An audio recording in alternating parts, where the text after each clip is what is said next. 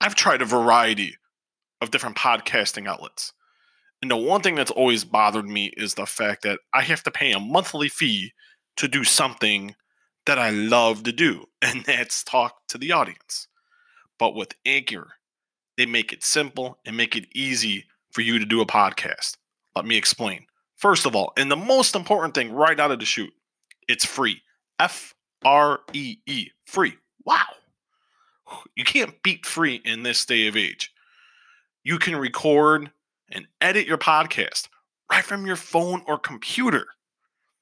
So if you're sitting there and you have a thought, you're on the couch, you're in the bathroom, you're at work, just whip out your phone, download the Anchor app on your phone, hit the record button, you can be done, edit, and bam, you're set. It'll go to, if you have a Spotify account, Apple Podcast, and many, many more. And you know what the cool thing is? Another thing, cool thing, I know there's so many cool things here. You can make money from your podcast. It doesn't matter how many people listen, you can make money. For your one-stop shop, go to Anchor right now. Download the free, yes, once again, you keep hearing this word, everyone, free, Free, or go to anchor.fm to get started today.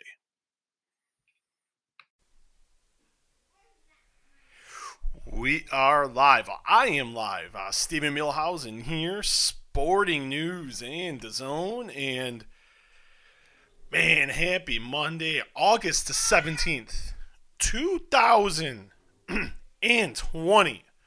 Such a intriguing time in the world. You know, there's a lot of different things going on. And whether it's personal or it's in my world, the world of MMA, boxing, and the world of professional wrestling. But before we get into all the other parameters of what we're going to be doing today, thank you to everybody who watched along for the UFC 252 recap show. Just wanted to try it out. Exceeded my expectations. Not just on YouTube, but also on the podcast version, the audio version. So thank you, everybody, so much. If you're watching this on YouTube, subscribe to the channel, like the video, and it'll help me shoot up the podcast up in the YouTube rankings.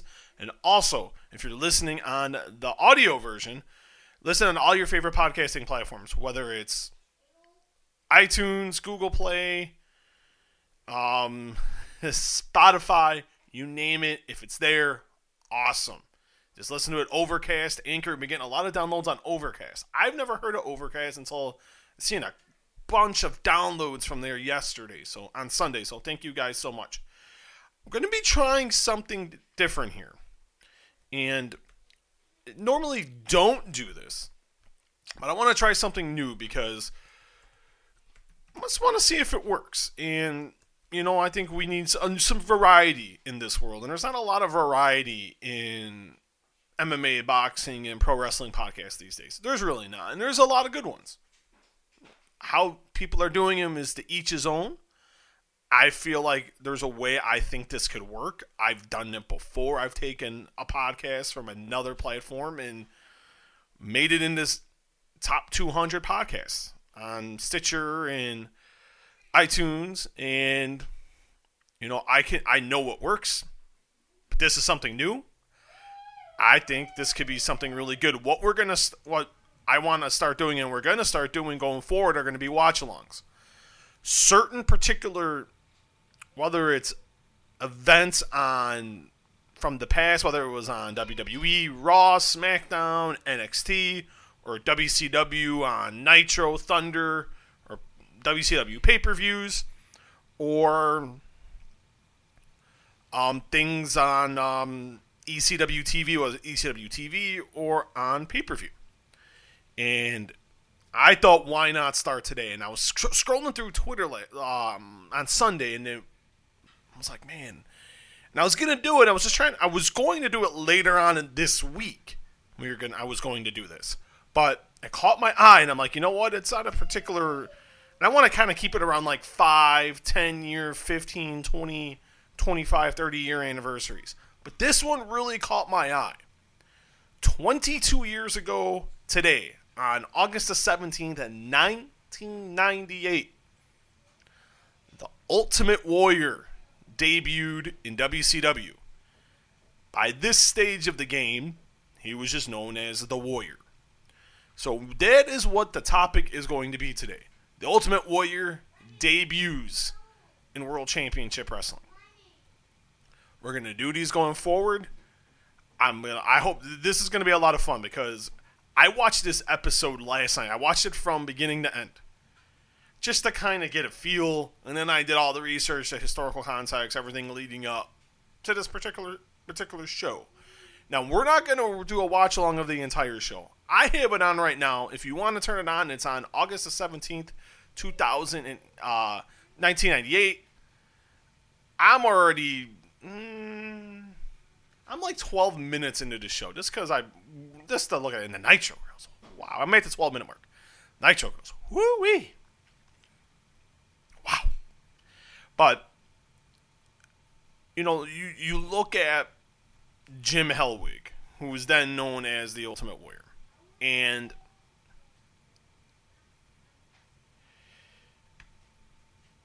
it's one of those things to where you weren't sure. You didn't know if this was going to work. Because you look at the history of the Ultimate Warrior, and he came in, he was in, he tag teamed with Sting, had that run with Jerry Jarrett, the Blade Runners, then he went to World Class, and he was that Dingo Warrior, and then went up to WCW, went up to WWF, and man, the Nitro goes, whoo. And Steve Mongo McMichael, wow. And I do love me some Mongo, by the way. There ain't nothing wrong with Steve Mongo McMichael. Only when Deborah was there, though. I'm a big fan of Deborah McMichael. But so Mongo was neat Chicago Bears coat there. If you're in Chicago, wow, pretty cool. But you look at the context of him, and he had the run, Intercontinental title, Honky Tonk Man, SummerSlam 1988, won in like 30 seconds. Then he went off running. And the context of him debuting in WCW started because of what happened at WrestleMania 6, 1990, at the Toronto Sky Dome. The Ultimate Warrior was the Intercontinental Champion. Hulk Hogan was the WWF Champion, known then as WWF, now WWE, in front of over 60,000 people. The Ultimate Warrior, the first guy to legitimately pin Hulk Hogan without any honky-wonky stuff like what happened with Hogan and Andre in 88. This time around, the Ultimate Warrior pinned the immortal Hulk Hogan to become the WWE then F champion. Sorry about that. When you get a baby. There he is. There he is, making your debut, kid. You don't play there. And it's one of those matters of they never met again, which was so weird. That whole WWF run, they never met. Him and Hogan never met. And because Warrior didn't stay around too much longer. He's an unsuccessful run on top. It was the whole thing was Vince McMahon felt, hey, I need a new Hulk Hogan. I need my next big mega baby face. He thought it was the Ultimate Warrior, running with the tassels, running down to the ring, shaking up. Mongo facing Sick Boy here. Man. The part of the Ravens flock. Man. Good old Sick Boy. But we're just going to bounce around here, and that's kind of how we're going to do this. But it's one of those things to where, you look at it, and why didn't they meet again? Because, man, you could have gone WrestleMania 7, They could have had the rematch. Hogan could have regained the title, and I always wonder that in the back of my mind. Who wanted to see Hulk Hogan and Sergeant Slaughter? I get why they went their route because of the Persian Gulf War. I get it. But I was like, oh man, like money left on the table. And then Hogan went on to win the title, to regain the title, and then the Warrior had an awesome match, a retirement match with when he retired Randy Savage.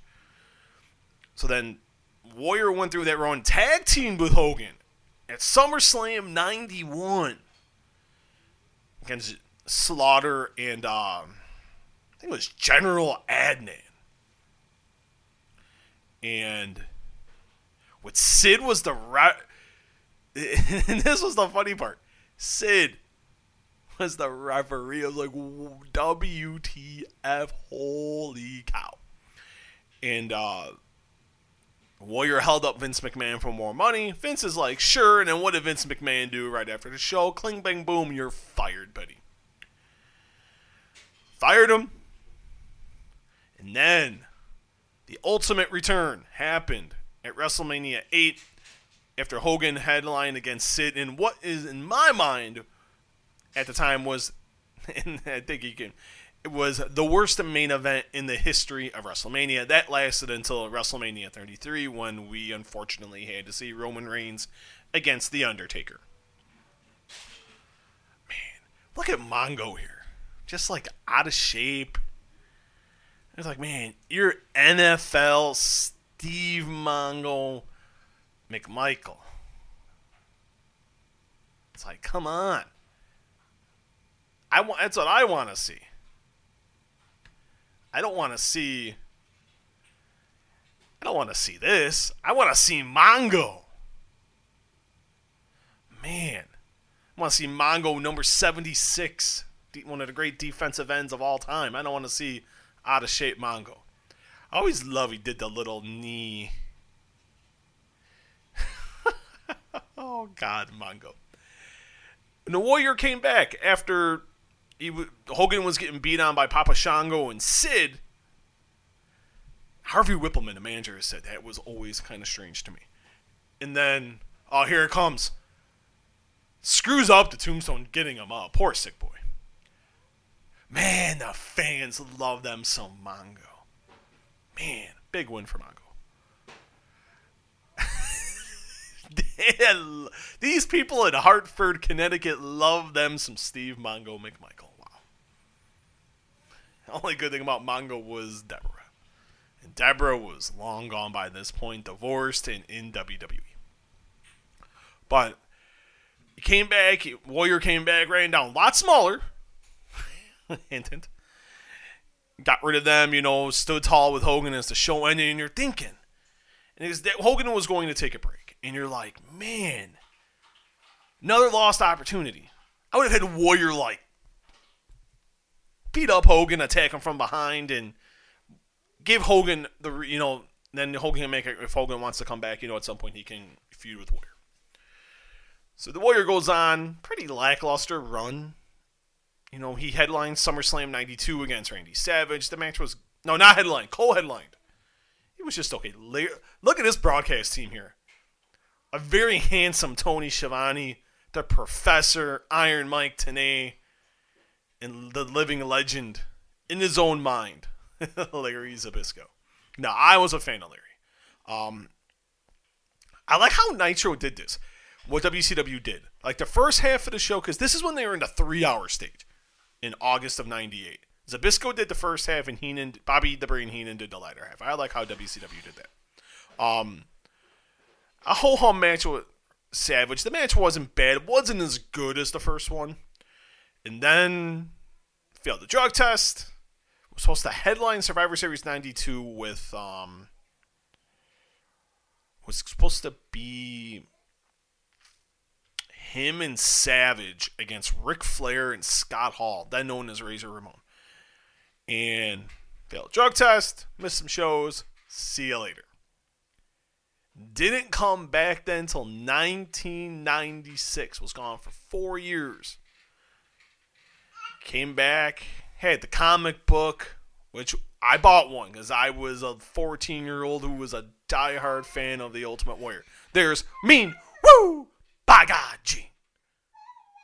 Gotta love you some Mean Gene Okerlund. You have to. How can you not? And here comes a DDP. Diamond Dallas Page. Now, the theme of this show, it was announced during this show by TV company president J.J. Dillon that the War Games, which was going to be the next month in September, would be capped. One team, the WCW team, would be captained by DDP, NWO Hollywood being captained by Hulk Hogan, and then Team NWO Wolfpack, the black and red, the red and black. I was a fan. I was a member of the Wolfpack at this time. Would be captained by Big Sexy Kevin Nash. DDP, so over at the time. There's one thing DDP loves, and that is some DDP. Good interview, except for bashing me. And an interview with on Busted Open before All In. Said I made a falsehood about in an article I did on Eric Bischoff. I did on All In. And DDP called me a liar, and I'm like, so I called him out and said, I have the audio. If you wanna, he didn't like what I wrote about the magnitude of the moment of All In compared to when Nitro said I was lying when, and Bischoff never said it when I talked to Eric, and Eric admitted that he said it. That's for here nor there. But Warrior came back in 96, squashed Triple H, and poor Triple H's first WrestleMania appearance. I got squashed by the Ultimate Warrior. And then he became hard to work with, started missing dates once again, and then got fired from the company. And then a lawsuit happened, and they settled out of court. So it seemed like at that time, that time was going to be over. And now here is a key part of this. Around the 23-minute and 18-second mark, Page says here he flew out west, told him about his plan in regards to Hogan, the almighty professional of professional wrestling, God, Hollywood scum. Talked to a guy out west who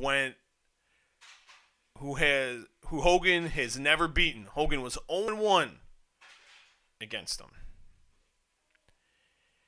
So you knew, okay. The announcers kind of teased it. It was kind of known. But at that point, you had to figure it out. And in the lead up to this, it was so... Because you look at the beginning of 98, WCW was in a good way. You know, they're still winning the ratings war every Monday night. Their 83-week run. Look at Page here. But, you know, the thing here was you teased it, you knew it was going to happen, and then everyone's telling, because this is why you did it at a friend. You called your friends, hey, turn it on. The Ultimate Warrior is going to be on Monday Nitro. So you get a sense at that point, okay, that's what's going to happen. And what led up to this particular moment here and led to this show was, here comes, I forgot about this. Here comes the Hitman. God. Talk about bungling somebody. How did WCW screw up Bret the Hitman Hart? Coming off Montreal.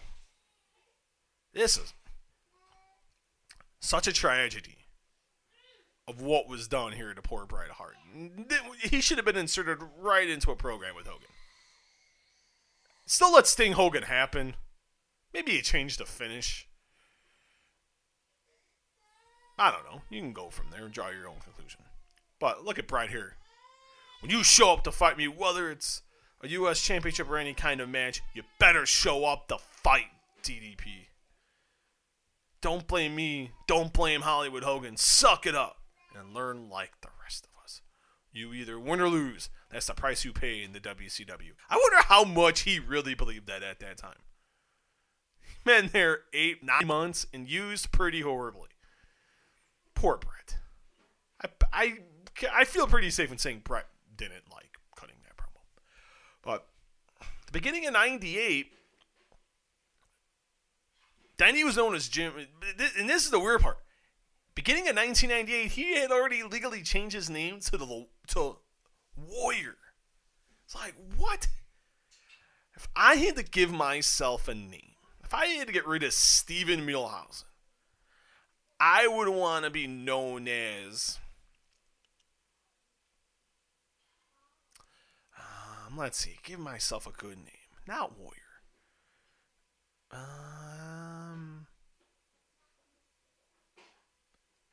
Beast.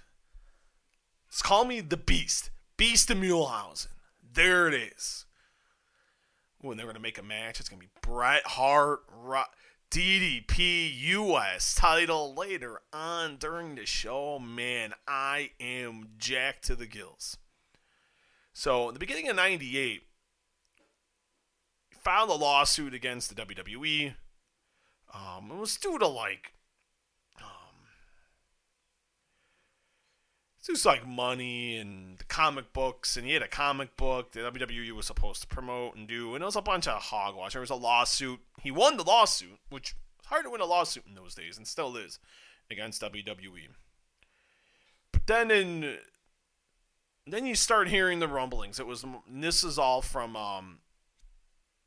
the Wrestling Observer newsletter by Dave Meltzer and WrestlingObserver.com, F4WOnline.com.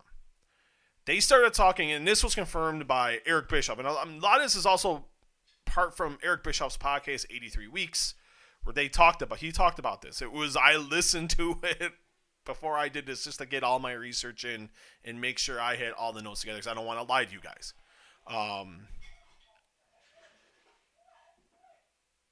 They started talking. It wasn't something he wasn't thinking about, but they had a meeting. Bischoff went out to Scottsdale, Arizona, because the Warrior lived in Phoenix. So they met at a hotel, and they had a 2.5, 3 hour conversation, according to Bischoff. And it was a lot of the Warrior talking. And you will see later on when we watch the segment together of why. And look at this here, Raven. Horace Hogan. Man, what a waste. WCW wasting money on guys like Horace Hogan and not giving him more of the spotlight to guys like Raven. The Flock. I was always a Flock guy. I was always a Raven guy. Man, talk about underutilized. Great promo. Not bad in the ring. Very miscast in WCW, but that seemed to be par for the course, as we just talked about Bret Hart. But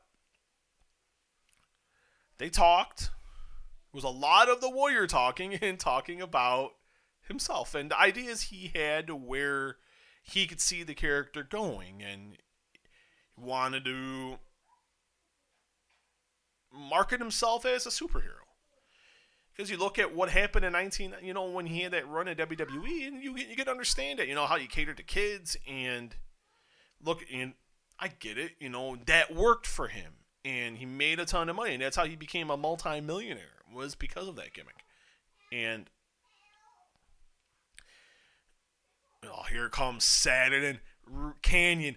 Who better than Canyon? Yeah, and I like when the fans would go, everybody, and they go, nobody, I fooled you. I fooled you all. And JJ Dillon making a tag match. Saturn and Raven against Horace Hogan and Canyon. And neither partner can turn on each other, or they will be suspended for 90 days. How dare you do that, JJ Dillon? How dare you? So they were talking, and the premise was, beginning of the conversation, according to Bischoff, was, okay, we will do a program with Hogan. And the deal would be, at minimum, what was proposed was a 2 pay-per-view deal, appearances on Nitro, and then we kind of see where it would go. It was a low six-figure deal, A six-figure deal. Low six-figure deal for per appearance. Good for him, by the way. Good. Good for you, buddy. Pay-per-views were a low six-figure deal. No, not low. It was a low six-figure deal per appearance. That was a low six-figure deal, which is not a bad deal. A six-figure deal, not bad. Bischoff thought it was around like $500,000 for these appearances. So 2 pay-per-views, appear on some Nitros. Okay. With him facing Hogan. It was the target destination. Look at here. Danger. High voltage. Man. High voltage. Wow. I love how you talk to WCW and you watch this, and Tony Schiavone kept bringing up Raw's main event. Raw was taped this week. And how Raw... Ooh, the disco... Oh, I love me some of the disco Inferno. Yeah. Look at my kid here. Look, I'm wondering what I'm doing. He's looking at the Disco Inferno. Do you like him? Look at that guy dancing. Look at him dancing. Disco Fever. This will make you better. Okay, you gotta go. Yes, I know. Oh, he's gonna make me feel better. After watching and Alex Wright, High Voltage against Disco Inferno and Alex Wright, he's trying to make me feel better. I need to feel better watching Alex Wright and Disco Inferno dance. Thank you, son. But you look at, I love you, kid. You're a good kid. But you look at this point, and man, those 6 figures, you had a couple appearances, and you get to face Hulk Hogan in a headlining position, which ended up being Halloween Havoc 1998. What are you doing, man? And you got to look at it, and it's like, why not? You know, when Bischoff viewed it as a no risk deal here, you get him in, and this is how I view it. Bischoff disagreed, but I view it as, but you look at the war was getting nip and tuck. WWE had in Mike Tyson. You're coming off WrestleMania, a banner WrestleMania 14. You had to figure, okay, Tyson's in. I know he's in. Tyson's already there. All the talk's on WWE. What can we do to get these ratings back? How do we keep the lead? And they didn't bring him in yet. It was a conversation. But you got to think, okay, this is getting nip and tuck. What if they start winning in the ratings? What if they start drawing better buy rates on pay-per-view? What do you do? Who can we bring in? How can we derail the momentum WWE has with Steve Austin and, with Tyson, and, you had The Rock was starting to rock and roll, and DX was still roaring, and Mick Foley, you had The Undertaker. WWE was kicking some Rudy Tooty Booty. God, look at High Voltage here. A bunch of man, I don't want to say you're on steroids, but man, you were taking definitely some vitamins. So, so they agreed to a deal. A 2 pay-per-view deal, appear on a series of episodes of Monday Nitro. But they didn't know when the match with Hogan would actually take place. And I can get this because you look at the time, you didn't want to do, because, Nitro aired on TNT. You had the NBA playoffs, a little bit in the summertime, you're going through all that. WCW is going to be preempted some weeks, or they're going to start later. Or even, I remember there were some they were on different days. Sometimes they were on Tuesdays.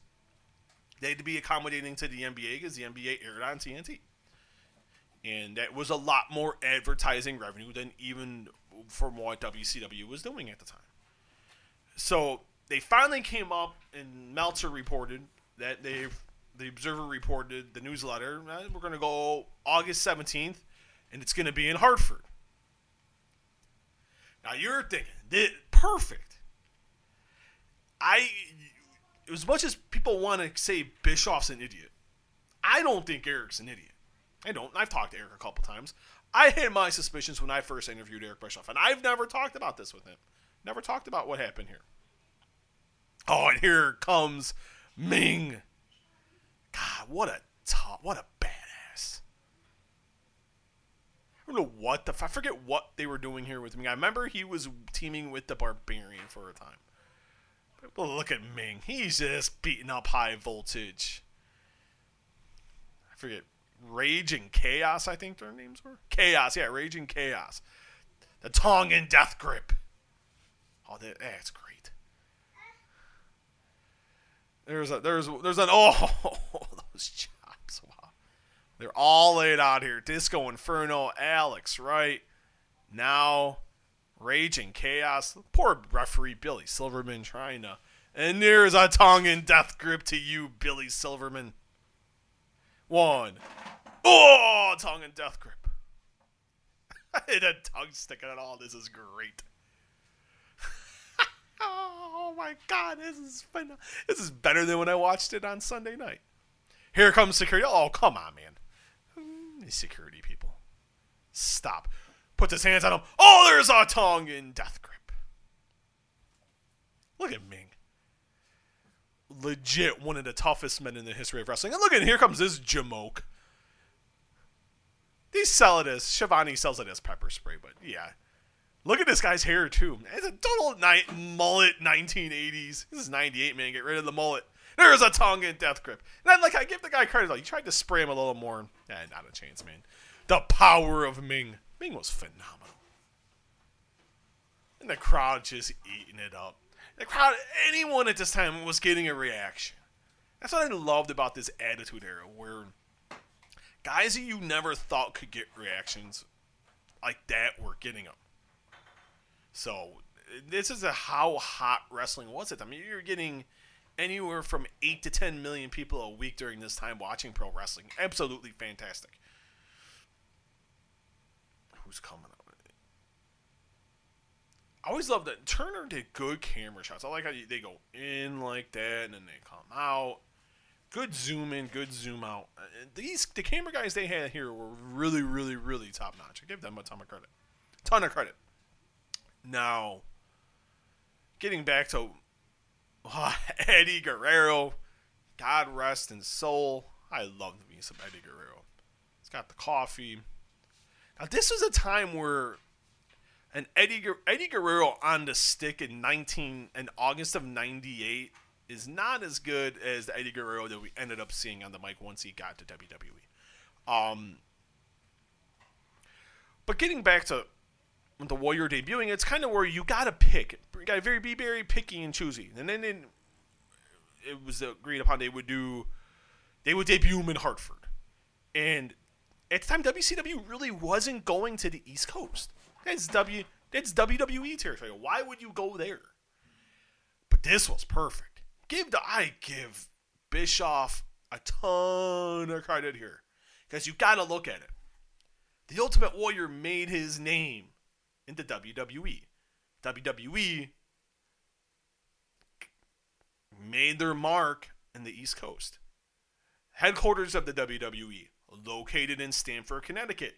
A hop, skip, and a jump to Hartford. Going closest to their home base as humanly possible. Pure genius. Absolutely pure genius by Eric Bischoff and the team at World Championship Wrestling. Now, the speculation was that he was going to go, but you really didn't know for sure. It was more of like, according to the Observer, it was more a matter of when, not if. And Bischoff agreed, and that's when they finally came up, okay, we're going to be in Hartford, we're going to debut him here. NBA's done. Ratings are nip and tuck, and you got to look at this time, too. Heading into this show, only one time but right at the beginning, for this show, one time Nitro had only won once in the last 5 weeks. And that was when Bill Goldberg defeated Hulk Hogan to win the WCW title in a crowd of near 40,000 people over 40,000 people at the Georgia Dome.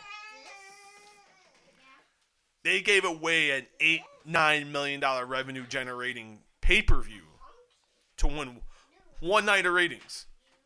Bischoff can say it differently, and he has. But in this instance, they had to do it. So you're looking like, okay, you know, we only had one ratings win in 5 weeks. The NBA was done. Had been done for a few weeks. Baseball at the time was still on TBS. It was Braves baseball. But this promo went too long. I like Eddie. But he's talking about getting mistreated in WCW, and in which he was. Him, Chris Benoit, Chris Jericho, these guys weren't getting, right, Mysterio, they weren't getting the credit. And Raven, Bret Hart, getting paid a good amount of money, but not getting used to their full potential to build new stars. And that was the biggest problem. The failure to build stars, and look, except for Bill Goldberg, and look at what ended up happening and getting sold to WWE, going out of business and being sold to Vince McMahon in 2001. And yeah, too long of a promo here. Like, the fans were cutting too much in and out. It was one of these things where it's like, come on, stop. This is where I'm looking at my phone last night. I'm not going to lie. I was there looking at my phone. I didn't want to say so. You would never, saying Eric would never give him the time of day, and so on and so forth. But first day of ticket sales. And these numbers were so mind-boggling. And this was from The Observer. And I have it right here. 10,000, first week, 10,707 tickets for a gate of $262,905. This was without advertising him. And I've always had a bone to pick in terms of this, of not hyping him, not saying he was coming. And I know it's never been in there. As goes Eddie, says he's quitting, he's going home, he's got his suitcase. I like when he threw the coffee at himself. Take this job and shove it up your butt. That's what I hate. They never said ass. So bothersome. So bothersome to me. But the fact they never promoted this. Never promoted the appearance. You waited until Diamond Dallas Page came out. And talk about, I got a surprise and a guy as my partner at War Games. Be here tonight. Got a surprise for Hogan. Hogan's never beat him. Hogan's 0-1 against him. It's like, you waited until then to maximize it. Then you're relying on people in a short amount of time to call their friends, call their family members, invite the crew over, or go call the telephone, call them. You could have given them, even if you gave them a week, give them a week's notice. I would have had no problem with that. At least you're pubbing it. People are going to know at that point. Because people aren't stupid. You look at August 17th, 1998. People aren't doing that. People aren't going on the internet as much. Oh, and here comes the match. Raven and Saturn against Horace and Canyon. Raven rules match. We have a Ravens rules match. No count out, no disqualification, and Horace Hogan brings out a stop sign. That's the big thing in '98, ladies and gentlemen. Hey, I got no problem with it. I remember when I was probably around this age. I was 17. I took the old wrench and stole stop signs. Hey, why not? Had no problem with that at all. But you gotta look at promote, non-promote. I'm a big believer in that, just because maximize your audience. They didn't do that. I would have promoted him. Promote him more. Why not? You're in a war. You're getting your tail handed to you. You had to give away your one big money-generating main event. Maybe you make $10 million on that.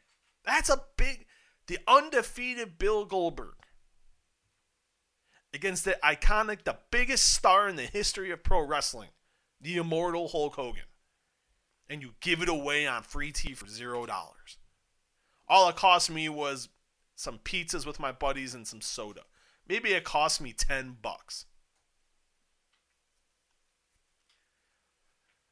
always, I've never been happy with WCW on that.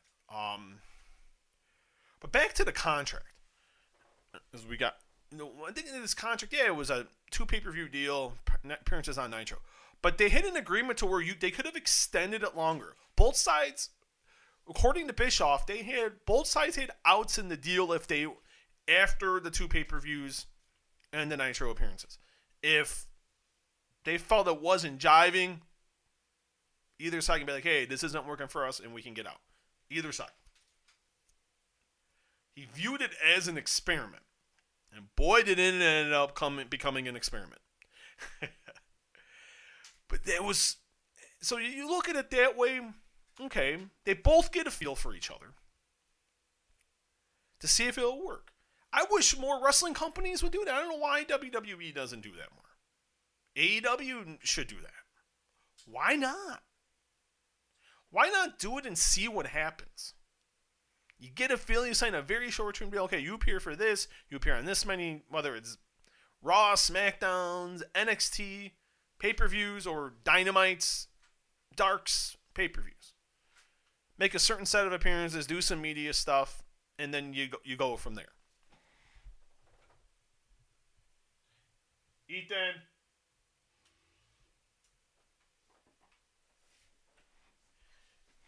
Sorry about that. That's what happens when you have children. Neither side wins here. So both sides win. I don't have no problem with that. I actually like how that's done. Why not? I wish we would see more of that. But we don't. And I think that's something that would help talent. It's kind of like sports. You sign like a 1-year deal. Regardless of the sport. I don't have no problem with that. God, Canyon is so good here in the ring.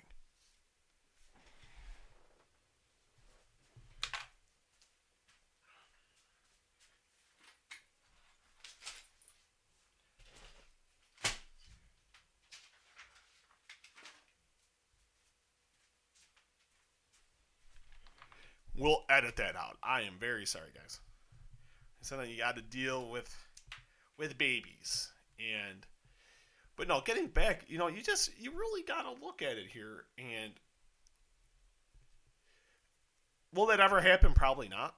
I wish it would. But we know how we know how the pro wrestling business works, and unfortunately, they don't do that. I always love when guys go on to turnbuckle and they get racked. Always gotta love the rackage. I always thought that was the greatest, but no, I wish they would do that more. And Bischoffs, right? You view it as an experiment. You give each other, and if you want to stay, you want to. It's like when you start dating. There's no commitment. Maybe this is a bad analogy, but you have a commitment, and you see what happens, and it works out. Whatever happens is going to happen. And you go your separate ways. It's okay, no hurt feelings. Well, in wrestling at this time, there's always hurt feelings. It's the wrestling business. But, ooh, that hurt. But no, that's a very smart move, I thought, by both parties. And where you do that, you see what you get through the man. You see how much money's made, how the ratings are. You can kind of get a feel and talk to the talent that either party is working with, and then you go from there. Bischoff viewed it as a no-risk situation, which I think Eric's right. It is. It's no risk. Yeah, you lose a little. Maybe your company loses a little money. Because at this time, it was based on pay-per-view. Pay-per-view was such a big driver where now it's streaming, and it's, WWE doesn't do pay-per-views. Where AEW does the WWE Network, and they don't really promote pay-per-view, and which I think is a big disservice. I think in this day of age, it's been proven you can still make money on pay-per-view. So I don't know how, and maybe I'll talk to Eric, and we'll see if they made money on him. Because I'm very intrigued by that. Did they make money on him? Like a Raven here trying to go for a bulldog on. look like maybe a diamond. Look at Canyon here. They needed to bag the head on the chair. Ouch. Ooh. Look at poor Saturn. Saturn's like, I want to go. I don't like you, Raven. Because the whole premise is Saturn wants to leave the flock. They're going to meet at Fall Brawl. And if Saturn wins, the flock's got to disband. If Raven wins, Saturn's got to rejoin the flock and be subservient to Raven. If I remember correctly, Saturn won the match. And here comes the great Horace Hogan, brother. I'm sorry, this guy had like zero talent. This guy, I like this match. This guy's terrible. Such a buzzkill. Poor. And the guy, and I imagine Horace Hogan had some big shoes to fill. Your uncle's the biggest. Looking at this time, the biggest star in the history of the business. People are viewing you differently, and you're green as grass and not that good at this point. And he never really turned out to be very good. Especially when you look at the talent in the ring here. Raven, at this time, when my mind, one of the top heels in the business. Saturn's a good character. Canyon's just a great all-around talent. Very underutilized. And a big splash by Horace Hogan. I always like the partner, the old head to the crotch, to the groin area. Mickey J, the referee, a very underrated referee. But no, you got to look at.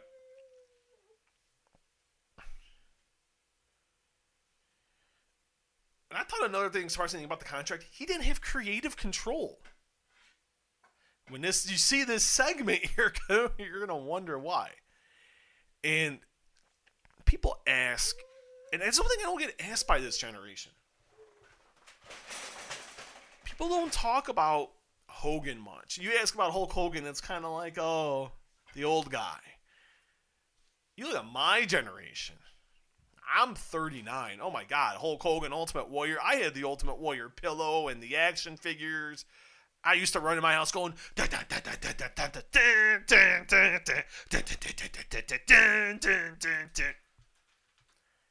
was me. I was that guy. Oh my God. Horace Hogan was so lost.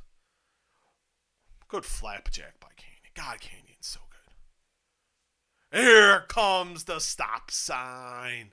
Boom, boom.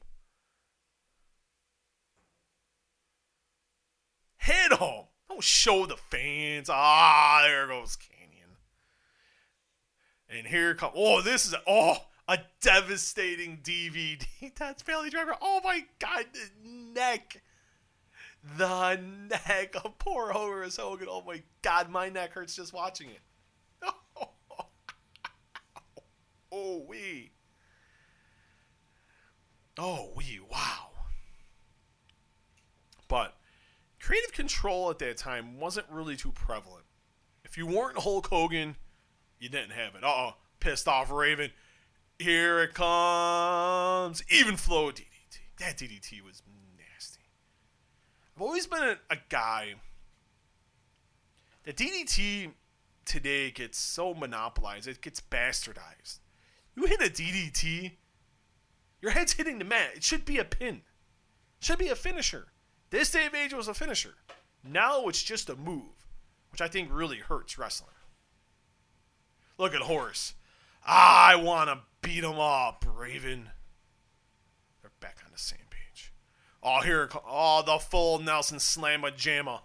Ooh, Raven. Yeah, screw you, buddy. You don't take the spotlight from me and even flow to you. Raven's on a rampage here. Even flow the Horace. Even flow the Saturn. I missed him doing it to Kidman. Look at poor Riggs. I gotta get out of here. I love it. Raven is one of my favorite characters of all time. Definitely Raven. But you look at it here. You look at this night.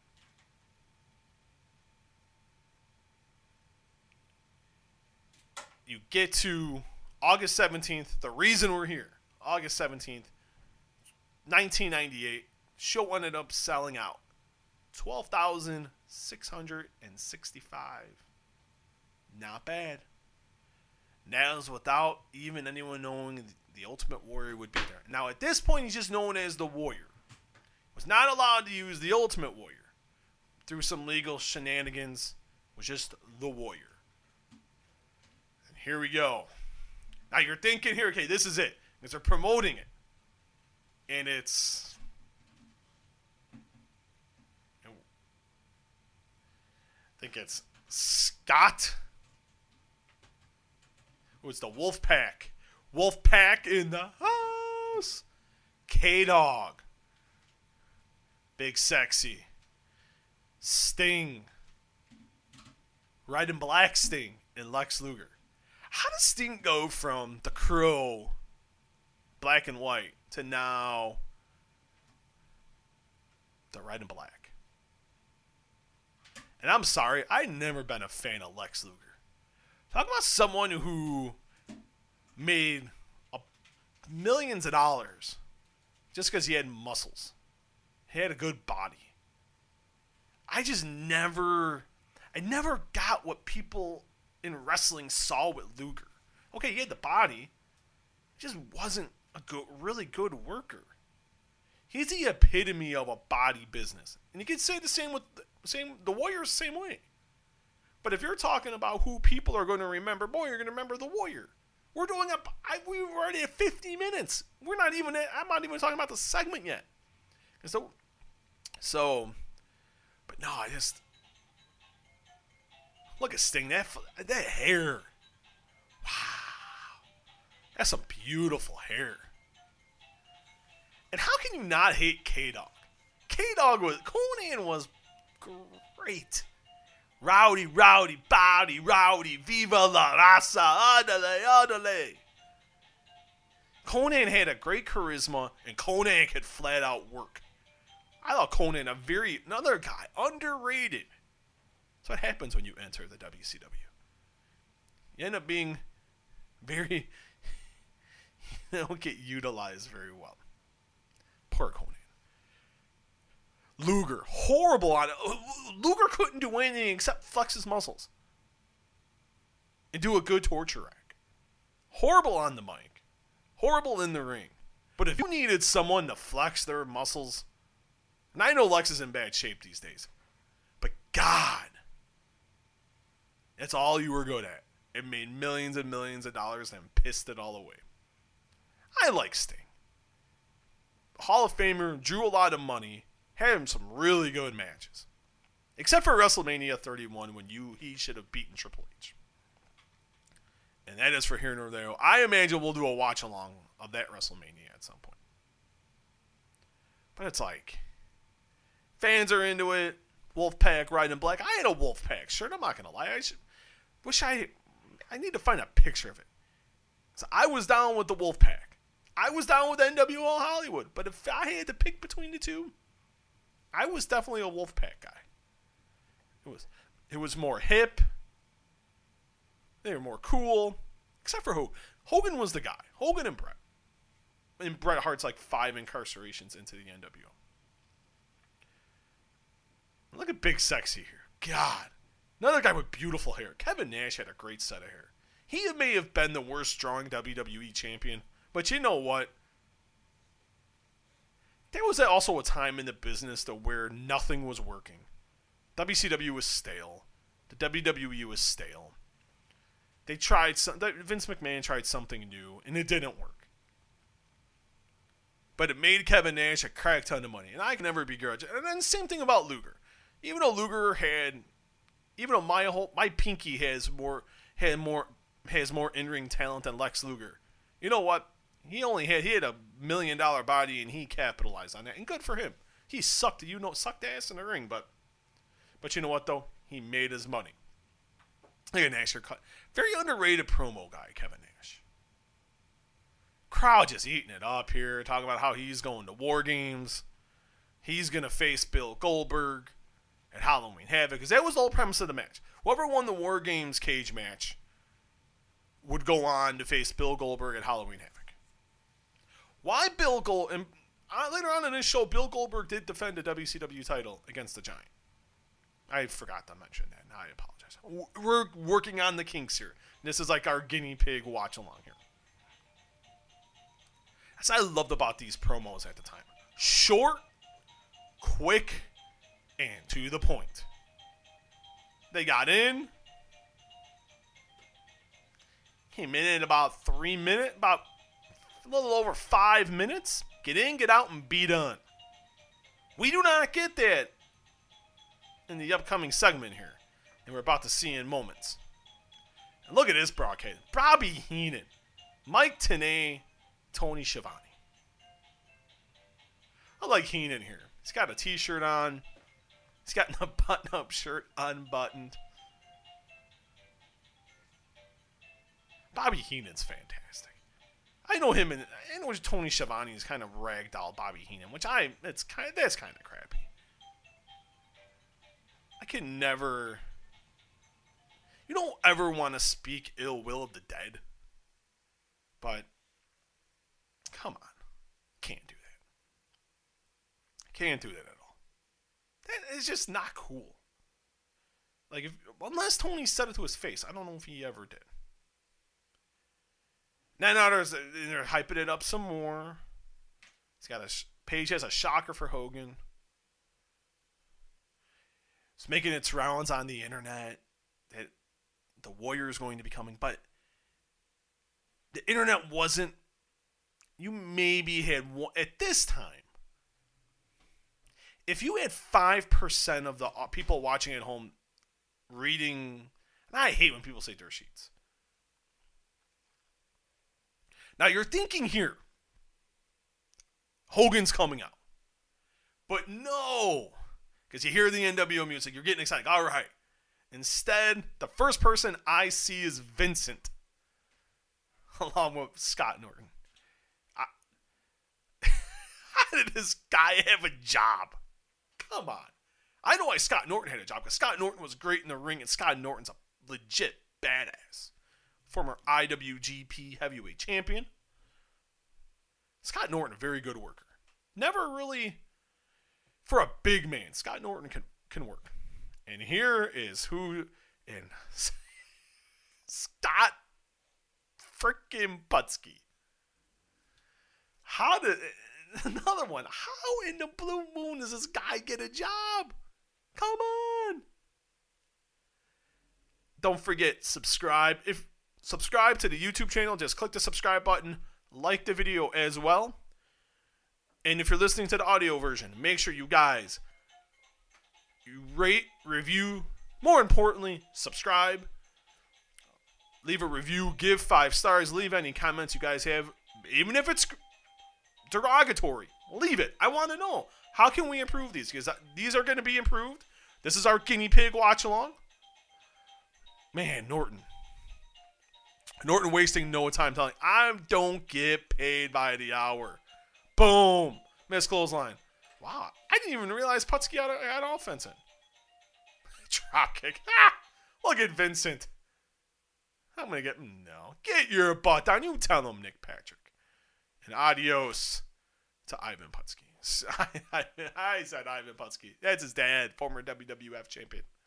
Boom! The power bomb. And there it is. The 1, the 2, and the 3.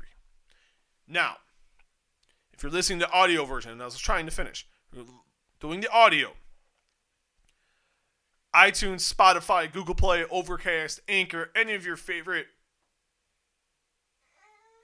podcasting platforms, you listen that way.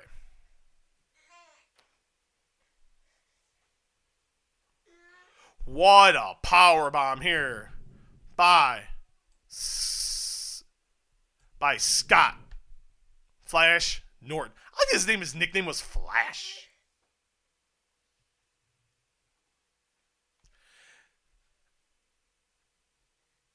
The nickname was Flash.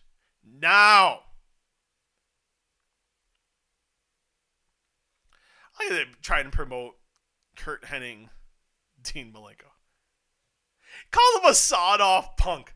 Kurt Hennig, fear God rest his soul, very underrated on the stick. He was perfect. All right. Here we are. And the reason... Now, I stopped it here. Now go. If you fast forwarded through all of this to hear this, go to the WWE Network. Go to the 1 hour, 6 minute, and 15-second mark. Hit the play button. Get there. Stop it. 1 hour, 6 minute, and 15-second mark. And here comes that NWO music we all love. NWO. Thunder. What a waste of a show. I'm sorry, I didn't need another night of WCW. Here comes Eazy-E. Hollywood. Now, at this time, I was a big fan of the heels. I loved Hollywood Hulk Hogan and the disciple behind him. Why did they bring that Joker in? What a waste of money. Full beard, flowing hair, the Hollywood bandana.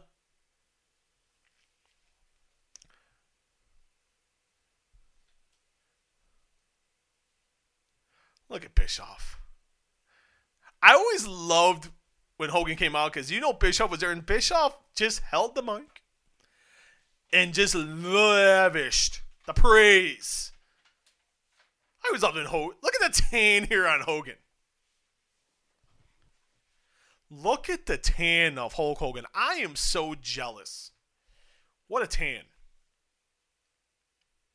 He says I love you too, Eric.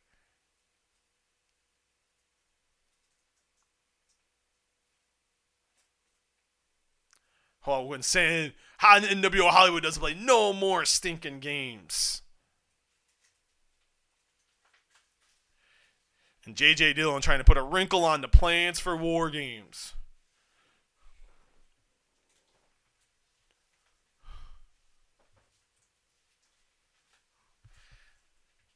Says he's going to take care of all the trash of yesterday's garbage like Kevin Nash, Diamond Dallas Page. And Hollywood's going to be your champion. I'm going to go to Halloween Havoc, beat Bill Goldberg, and regain my WCW title. The title's his. He's going to bring wrestling into the millennium. I like how he called Page an ugly-looking creep. Oh, he's not wrong. Page is an ugly guy. He looks like a creeper at this stage. Everyone says he makes no rules.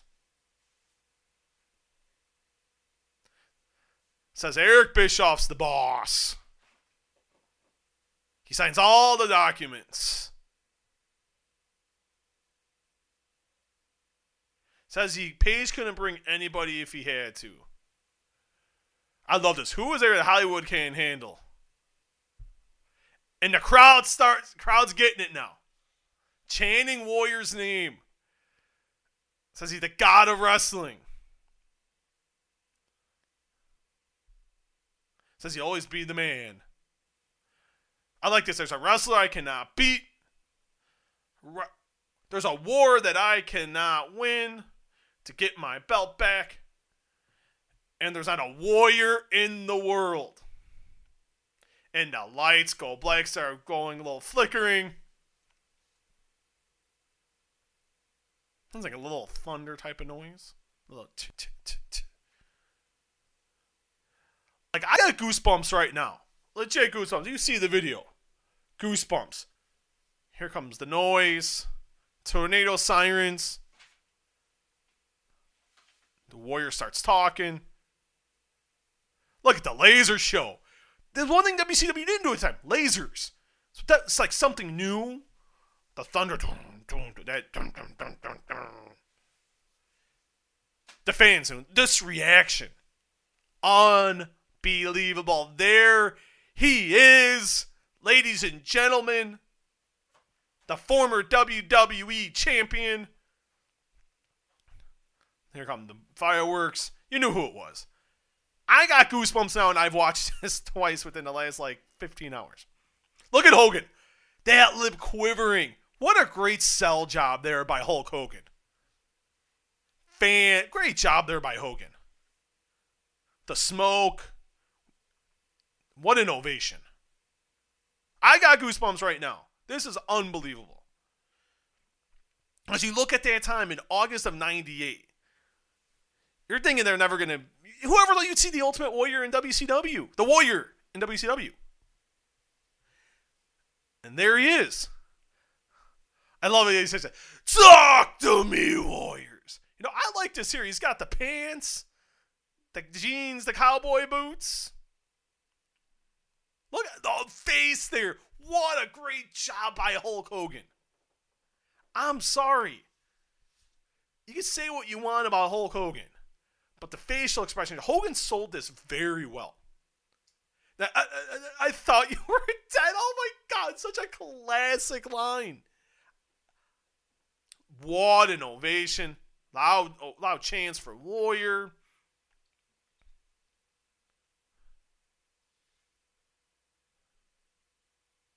Hogan back.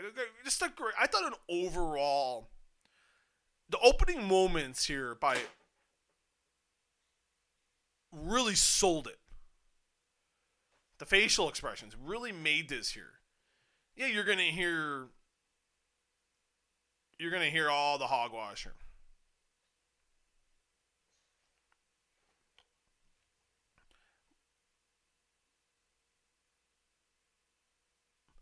I think Hogan didn't say.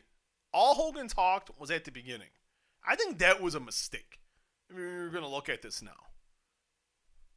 I do like this here. I know people are like, oh, he's not talking, but letting the crowd, get the crowd going. And you have him start walking around. You have him looking, staring. This is Hogan looks in shock.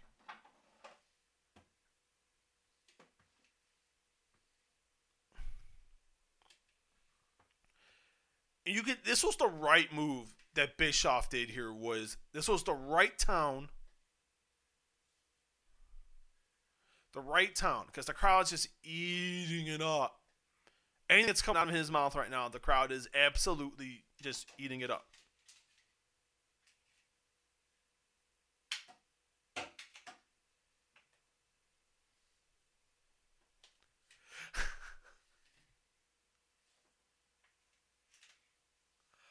Oh, this is great. I like Shivani there saying, I think Hogan scared that. Hogan sold this so well.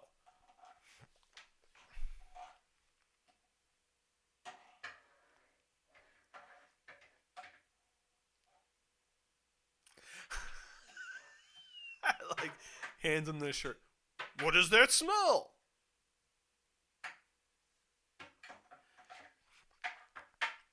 Making an implication Hogan peed himself. Ah, that's well done. Well done.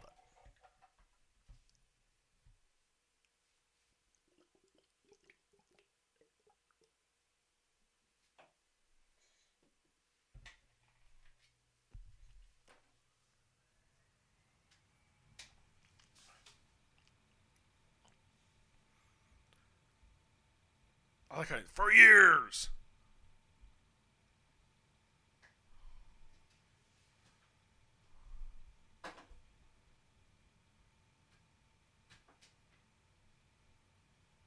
Saying that the industry has tried to recreate him with Hogan on as the figurehead and they have failed.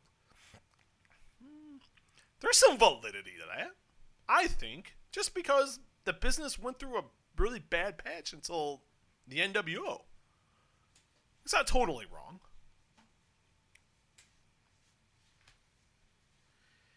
This promo right now is complete hogwash. But the crowd. I like when he always lifts us up. The reappearance!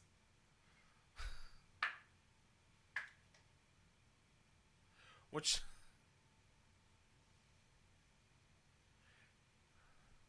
says he's never forgot. People, places, and things are never forgotten. Like, I just love Hogan here. He's just like looking at the disciple, like, what the hell?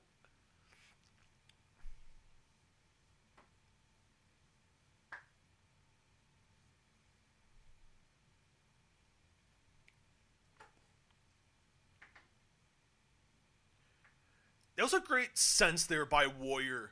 You can tell he was losing it a little bit. It got pretty close to Hogan, and the crowd started ramping back up. That's the most important thing these guys don't do now. I know there's no audiences right now, but even when there was a crowd, I don't feel like enough talent would get a sense for the crowd. They just go on with their promo and do what's on the script. Hogan is getting these little things, and the crowd is chanting Hogan sucks here. Just not the world's greatest promo, but good line there. Let's talk about something he doesn't know. Well done.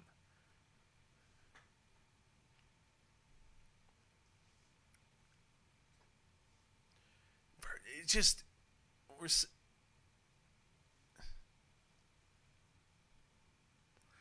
didn't need all the haba jabba here. Could have gotten more to the point.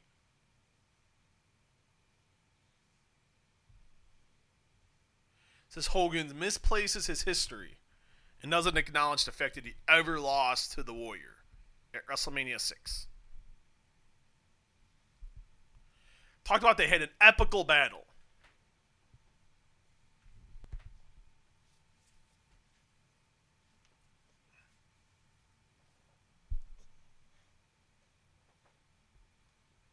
Not wrong.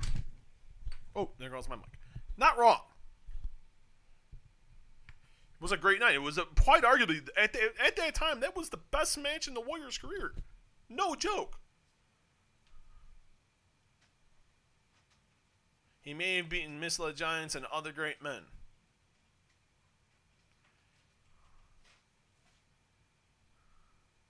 Like I said, but you never beat a Warrior. It's true. Very, very, very true. And I just think, because no one, if you look at the context of it, you take the promo as about face.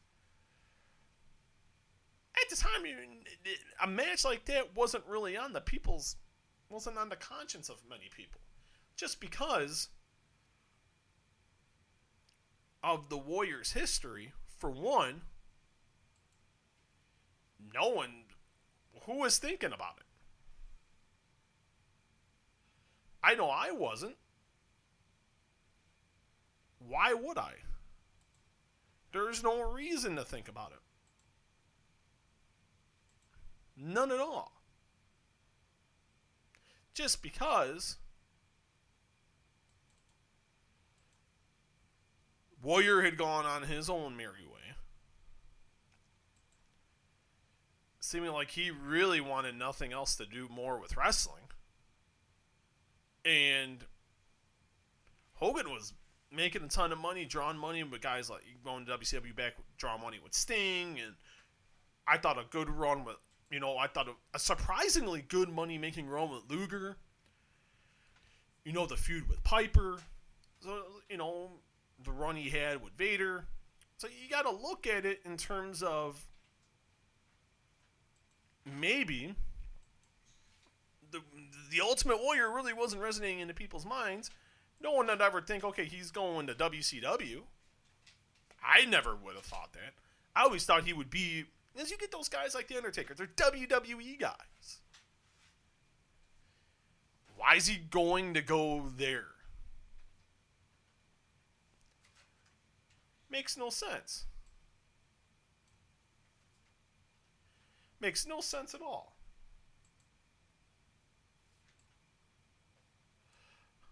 Makes no sense.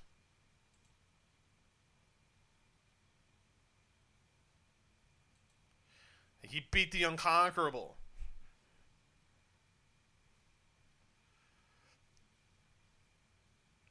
Back to what we were talking about earlier with the fact that he was the guy that first legitimately pinned Hulk Hogan. I like how he snuck in the Ultimate. I was Ultimate. The way you had to do things just to sneak it in just because you didn't. At that time, both companies were so happy to each other. Wasting money. Okay, that's when you knew. I would have ended the promo right there. I wouldn't have gone on with the rest of this. Talk about the two fools behind you. He points at a disciple, saying he must be his barber. Wow. What a jab. What a jab. That was pretty good. And then he points at Bischoff. But you look at it at this point. I would have ended it. It is Ultimate. I would have stopped. This is where it went too long. Because right now you're 14 minutes in. You could have gotten away with it at 13, and you could have been done.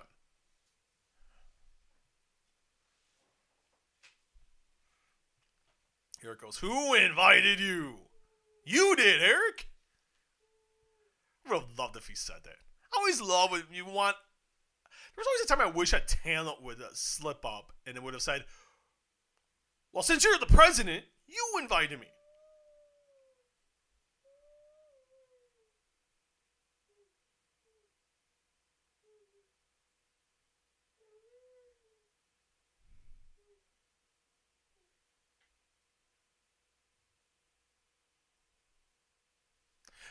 That's a good one. When I'm done with my business, I'm going to be sending you a bill. Good man.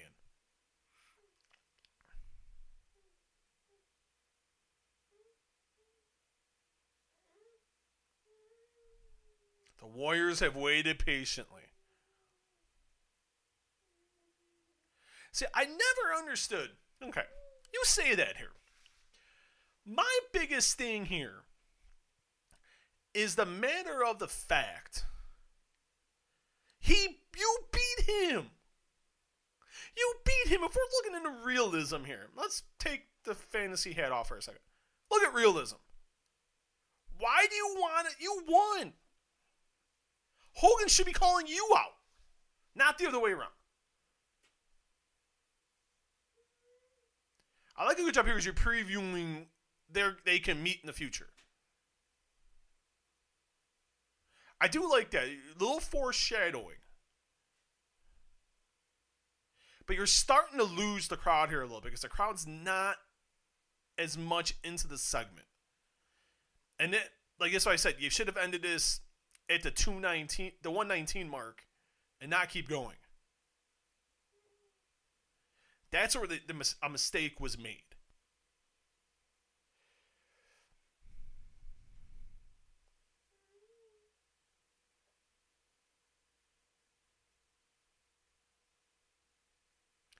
Using words like self-indulgent. People don't know what that word probably meant. I barely know what that means now.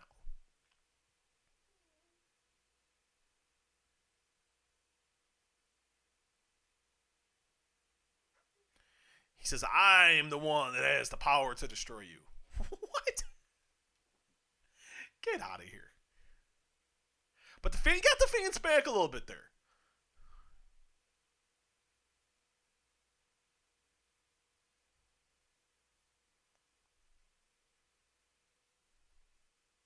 Just like listening here, and it's just like,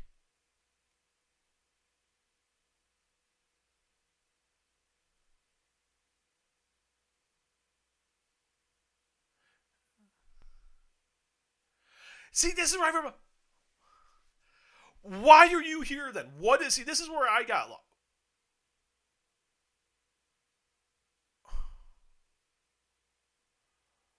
Beating you anymore does nothing.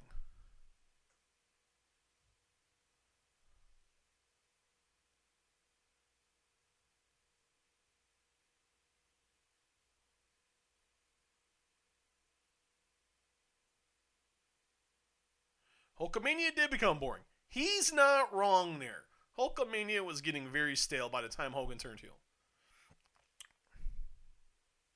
And next week, we bring a revolution that not even you can control. And that was the ill-fated one, Warrior Nation. Ugh. Ask him to find the courage. Check it out next week. I like this close. A very good close.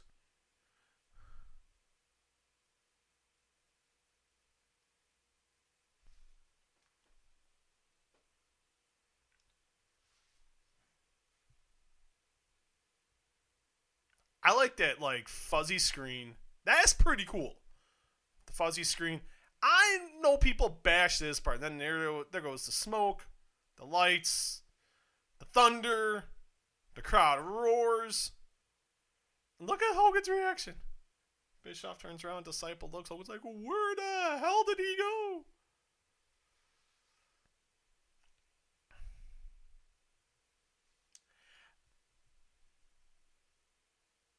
Crowd chanting Warrior. Wondering where he went. Still chanting Hogan sucks. Then the laser with the Warrior logo.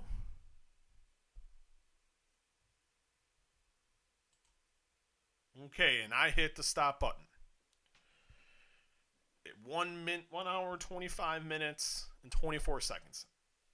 Bischoff says that segment lasted 27 minutes. No, Eric. It lasted 19 minutes and 9 seconds. I was a big fan of how we left. Of the smoke, the darkness, the thunder, and then boom, done. The trapdoor, under the trapdoor, and they lifted them down, and then there you go. I thought well done. Now, you look at the context of the promo, and I know this promo is like, the fans were asleep, da-da-da-da-da. The last 6 minutes were not very good. You had me for the first 13 minutes of the promo.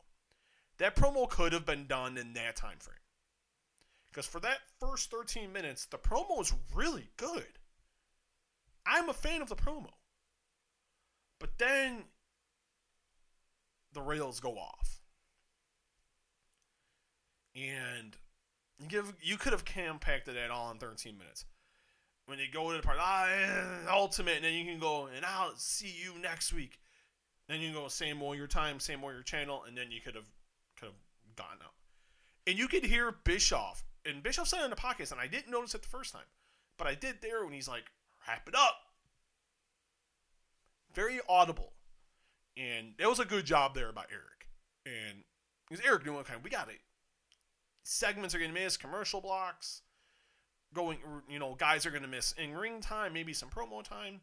And they had to redo part of the show. But I think the promo went to me the segment went 6 minutes too long. I would have stopped it at like the 1:19 mark. You could have got that segment in 13 minutes and could have been done.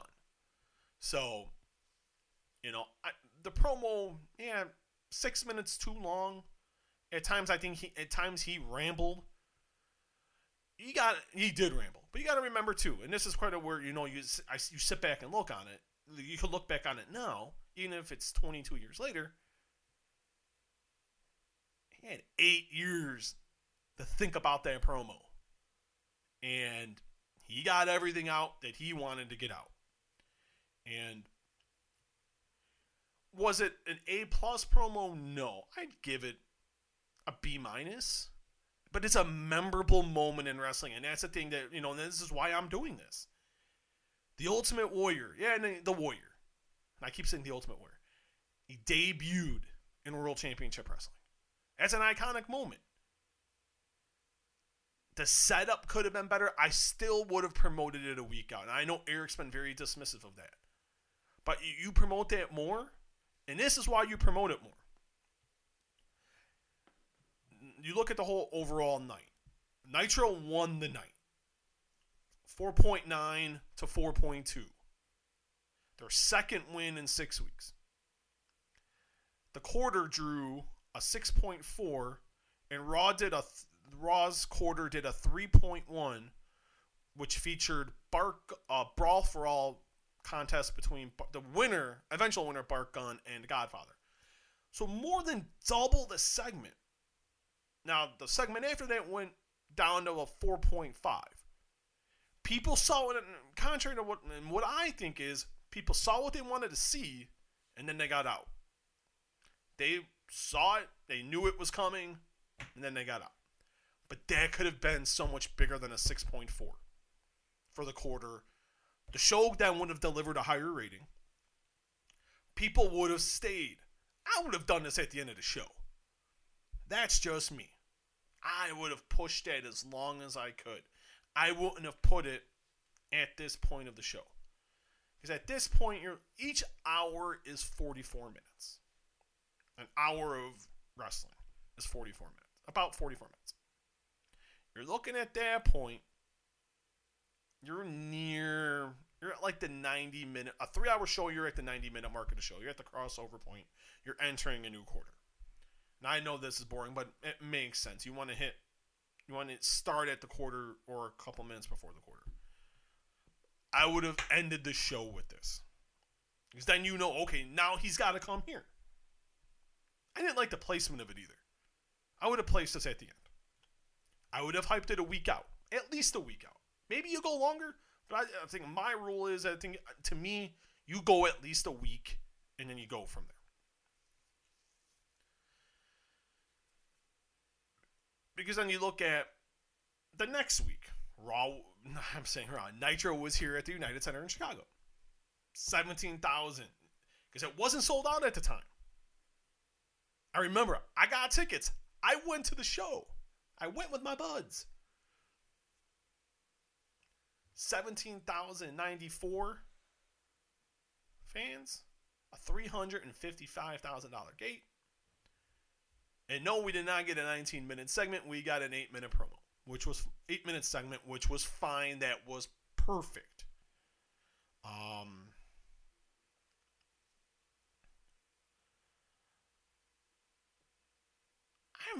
It was an iconic time in the business. You look at that moment. The potential was there. It really was.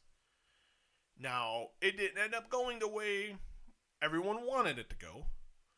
He didn't look good at all in the ring. At Fall Brawl, he tore his bicep. He was only in there a few minutes. Then you had the ill-fated match at Halloween Havoc and with Hogan, and the Pirate was good. Fall Brawl did pretty good. I don't remember the Pirates. And maybe we'll do a Halloween Havoc 98 podcast we'll do a watch along when that time comes. And I can give you the buy rate and so on and so forth. I don't have it right on top of me right now.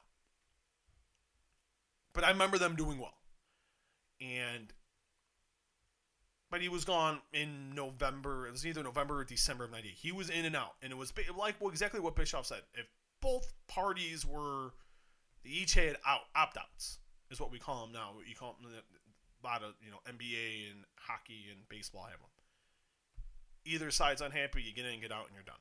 And that's what we saw here. An ill-fated run? Yes. But if we're talking about this one night, August 17th, 1998, Hartford, Connecticut, it was a magical night. Something I thought I would never see, and I know I can speak for a lot of my friends, and if you're a wrestling fan, no one could have ever thought the Ultimate Warrior would ever appear in WCW. The ending wasn't the Cinderella fairy tale ending that we all wanted it to be, and that's the story of the Warrior's career. And I hate speaking bad of the people who are not allowed to defend themselves, because he passed away in 2014, right after WrestleMania 30. But the run, he was in short spurts, and then he was out. That was the story of the latter half of his career. And, but for one night, it was a very magical night. And one I will never forget, and I haven't forgot about. And that's why I did this today. But thank you for everyone that has watched. and or listened, if you were watching this on YouTube, even if you're listening to the audio version, like the video, but more importantly, subscribe to the channel. That helps out tremendously. It goes up in the YouTube and the Google rankings. So like the video and please subscribe to the video if you're listening on the audio version. We're on iTunes. We're on Google Play, Spotify, Overcast, Anchor, all your favorite podcasting platforms. You can follow the podcast page on Facebook, The Walkway to Fight Club. Boom, like it, follow, bam, simple as that. Follow on Twitter at Walkway Fight. And you can also follow us on Instagram, Walkway to Fight Club. Thank you, everybody, so much. It means a whole lot to me that we're doing this. We're on a good little streak here. Got stuff with Paige Van Sant that did very well, the reaction video and audio, and also what we did with UFC 252 and the results show, and that did very well as well. We're going to be doing a lot more of these. We're going to have another one later on this week. SummerSlam 2005. 15 years ago Friday will be 15 years since Shawn Michaels embarrassed himself embarrassed himself in the headlining match with Hulk Hogan. We're going to talk about that. We're going to do a watch along, not just of that match. That's the main focus. But we're going to watch the entire show. But we'll be talking mainly about the main event. Shawn Michaels, Hulk Hogan, one-on-one. The first time, and one that ended up being the only time. And you can also follow me on Twitter at SMuehlhausenJR. I forgot about that as well. But later on this week, it'll come out on Friday. SummerSlam 2005. Shawn Michaels against the immortal Hulk Hogan. SummerSlam 2005. Wow, 15 years ago. That makes me very old. Another iconic time in wrestling. Two of the all-time greats. The greatest in-ring performer of all time against the biggest long-standing attraction in the history of pro wrestling. The first time it was supposed to be more, but it ended up being the only time. And we'll give you the whole story about that. We will talk to you on Friday. This is Steven Muehlhausen, and I'll talk to you guys next time.